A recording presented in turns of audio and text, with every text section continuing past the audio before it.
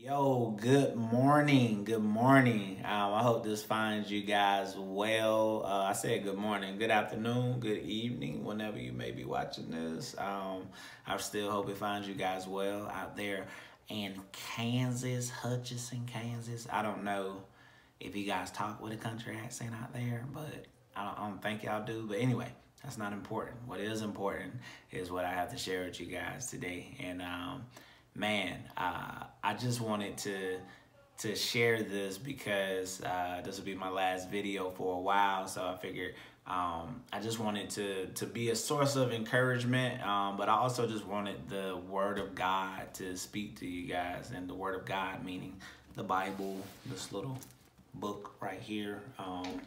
Yeah, man, I don't know if you guys know about it. It's a good book, but this verse or the chapter that I wanted to read out of Romans 7 is the verse that brought me to faith. Well, God brought me to faith, but it was like a verse that was like instrumental in my life, and I was just blown away by it. And at the time when I ran across Romans 7, I was 20 years old, maybe going on 21, and I had been in a situation where I went to church. Sometimes I kind of was like, cool, Jesus is cool. I'm not going to deny that he's real.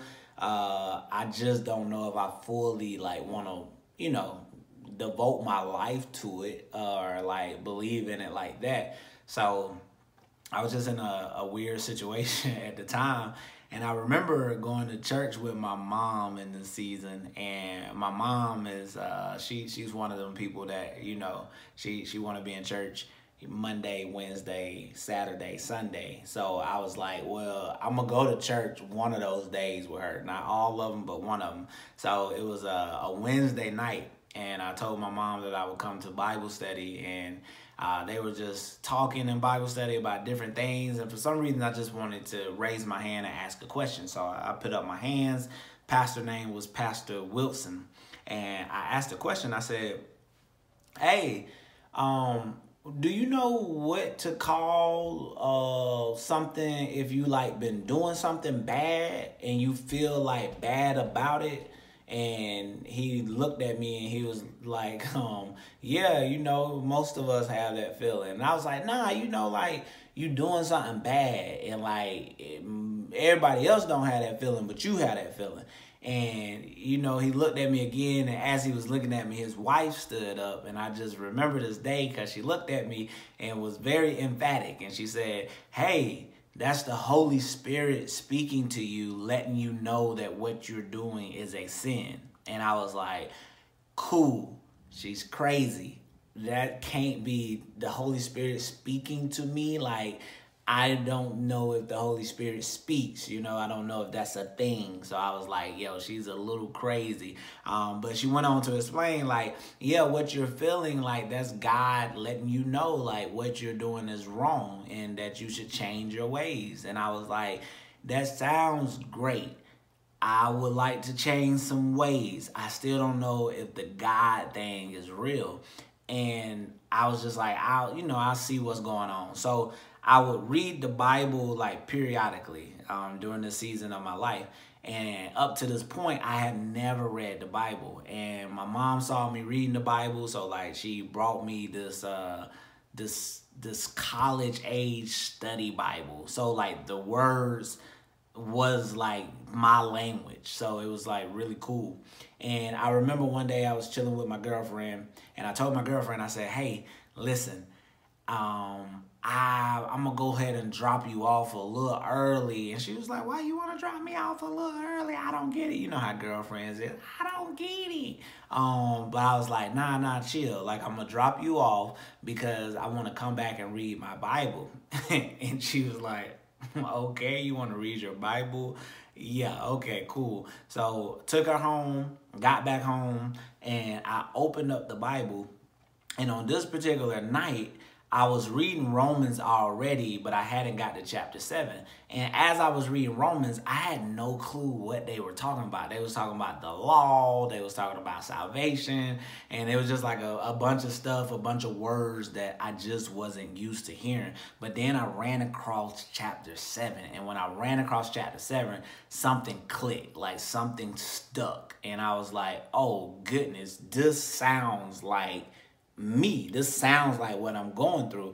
And I was like, maybe this Jesus thing, maybe this Bible thing is real. And I'm just going to read it to you. So I'm gonna read it, and I'm gonna kind of fill in as I go, because there's a lot of the same words used in this chapter, but I just want to jump into it. So Romans 7, starting at verse 13, it says, "Did that which is good then bring death to me?" Talking about the law. "By no means. It was sin producing death in me through what is good, in order that sin might be shown to be sin, and through the commandments might become sinful beyond measures. For we know that the law is spiritual, but I am of the flesh, sold under sin." So this is Paul talking. The Apostle Paul is talking, and he's talking about the law, and he's talking about the ideal of the law showing you your sin. And then he says, I'm sold under sin. And I just want to just paint a picture very briefly and very easily. The ideal of being sold under sin. If you came and asked me for my shirt, and I said, hey, this shirt gonna cost you $15, and you give me $15, I give you the shirt. I have therefore sold the shirt to you. And after I have sold the shirt to you, you can do with it as you may. You have complete control over the shirt because it was sold to you. This word is saying that we were sold under sin. So that would mean that sin had control over you, had control over I. Like it is. And this is how we're brought into the world. Like we're brought into the world as sinful people. And it's just that sin owns us. And I can get to this later, but I think I just got to go ahead and lay this. But I also want you to know that Jesus dying means that you were bought with a price. And the price was Jesus' life so that you could be free from sin. And I was going to say that, but it's too good to say. We were sold under sin. Sin had authority, but Jesus came in and said, oops, I'll pay for that sin. Take me instead so that they could be free. Oh, that's good right there. So he said, I'm sold under sin. And then he says, for I do not understand my own actions. This is the part that got me back. It's 12 years ago today. He said, I don't understand my own actions. I don't know if that got you like it got me, but maybe you have been at a place where you did not understand your own actions. You know, like, it's like, why am I acting like this? Like, why am I doing this thing? Like, why? Like, I know what to do. Why am I doing it? I don't understand my own actions. And then he goes on to explain, for I do not do what I want, but I do the very thing that I hate. I don't understand my own actions. For I do not do what I want. I do the very thing that I hate. I'm just going to pause for a second. Because the reason this got me 12 years ago is because it was like I really did hate what I was doing. My sin at the time was sexual sin. I was deep embedded in sexual sin and pornography. And I hated it. I didn't know Jesus at the time. I wasn't really going to church like that. I wasn't reading my Bible. But something about doing that just brought so much like weight and sin and shame into my life. Like it was just like heavy. And I hated it. But I kept going back to it. I really did not understand my own actions. Maybe you're at a similar place. Maybe you know what I'm talking about. Maybe you feel that feeling as well, that angst and that conviction and that like just heaviness of the things that you're doing, but yet you're doing. And I say I start in like the pornography realm, but sometimes it's just as simple as I'm overweight, I want to lose weight, but every time I go into the cafeteria, there's chicken and there's salad. And the salad is good for me and is going to get me to my goal, but the chicken looks so goldish and delicious that I want to taste the chicken, but I need the salad. And it's like, why do I keep on choosing the chicken over the salad? Like, I don't understand my own action. I hate that I'm overweight, so why don't I just do the proper things that I do? Some of us, it's our mouth. Like, we can't control our mouth. Like, we just say things that are reckless, and then we feel bad about it after we say it. And it's like, why do I do that? I know the right words to say, but why do I keep doing what I'm doing? And you don't understand your own actions. So we all have this issue. We all have this issue. And Paul, who wrote most of the New Testament, who's a man of God, just like you're a man of God, just like I'm a man of God, struggled with the same issue of not understanding his own actions and doing things that he hates. But let me continue on.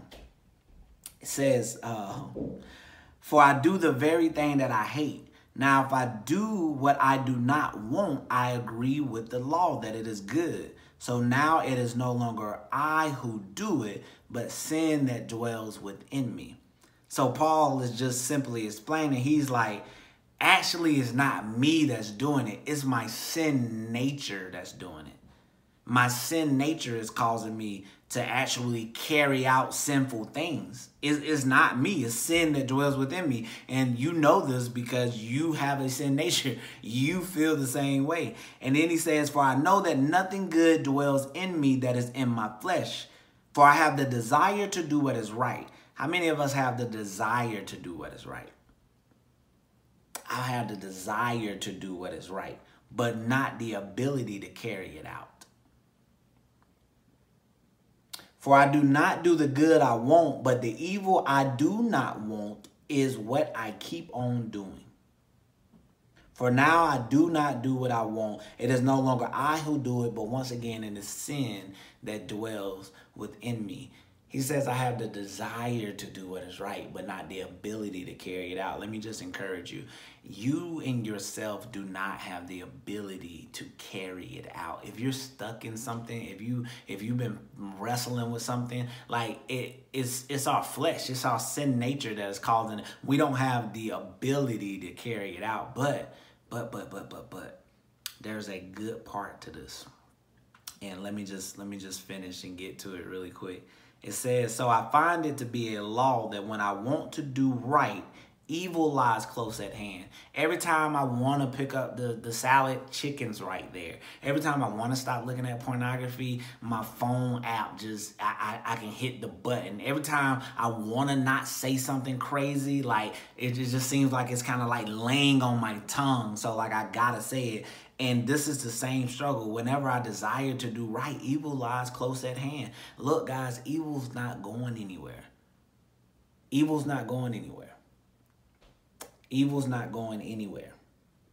We got to choose to fight. And Paul's going to give us the answer to how we fight. He's going to give us the answer. He says, but I see in my members another law waging war against the law of my mind, making me captive to the law of sin that dwells in my members. He says, oh, wretched man that I am, who will deliver me from this body of death? So he's asking the question, the same question that I asked, the same question that you asked. Okay, cool. I'm struggling. I don't want to be here.